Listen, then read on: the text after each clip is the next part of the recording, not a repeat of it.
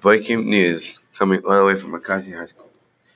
North Carolina and Chesapeake depended of three colonies: Maryland, Delaware, and Virginia. The development was consistent of building colonies near riverbanks to ensure easy transportation.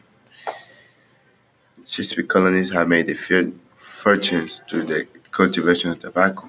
They also settled there to create large plantations. The Maryland colony wanted a safe place for fellow Catholics who faced prostitution in England. The Virginia colony was founded because it wanted to prevent outbreak of weight of Native Americans. To talk about the economic activity in the colonies is Elizabeth Pearson. Colonization started in 1607. The Navigation Acts took place right after. The Navigation Act was a long series of English laws that developed, promoted, and regulated English ships, shipping, and trade between other countries and with its own colonies.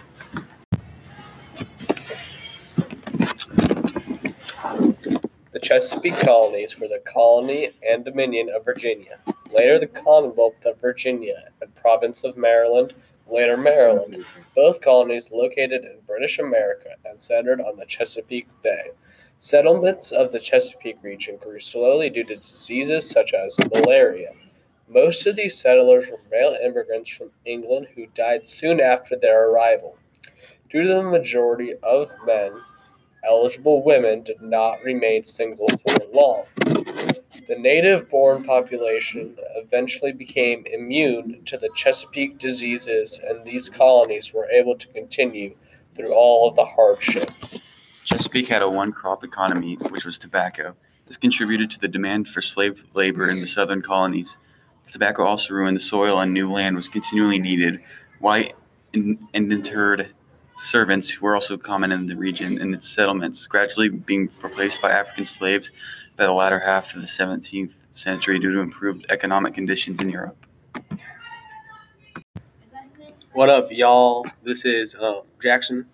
Today we're going to be talking about relationships and actions with Native Americans and Africans in the North Carolina and Chesapeake Bay colonies. Slavery was widely used in raising tobacco, corn, and other grains. The Indians living in the area where Jamestown was settled must have had mixed feelings about the arrival of the English in 1607.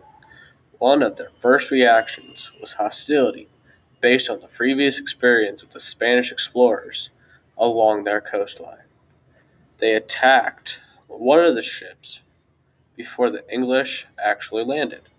Yet the Indians soon began to offer food and traditional Indian hospitality to the newcomers.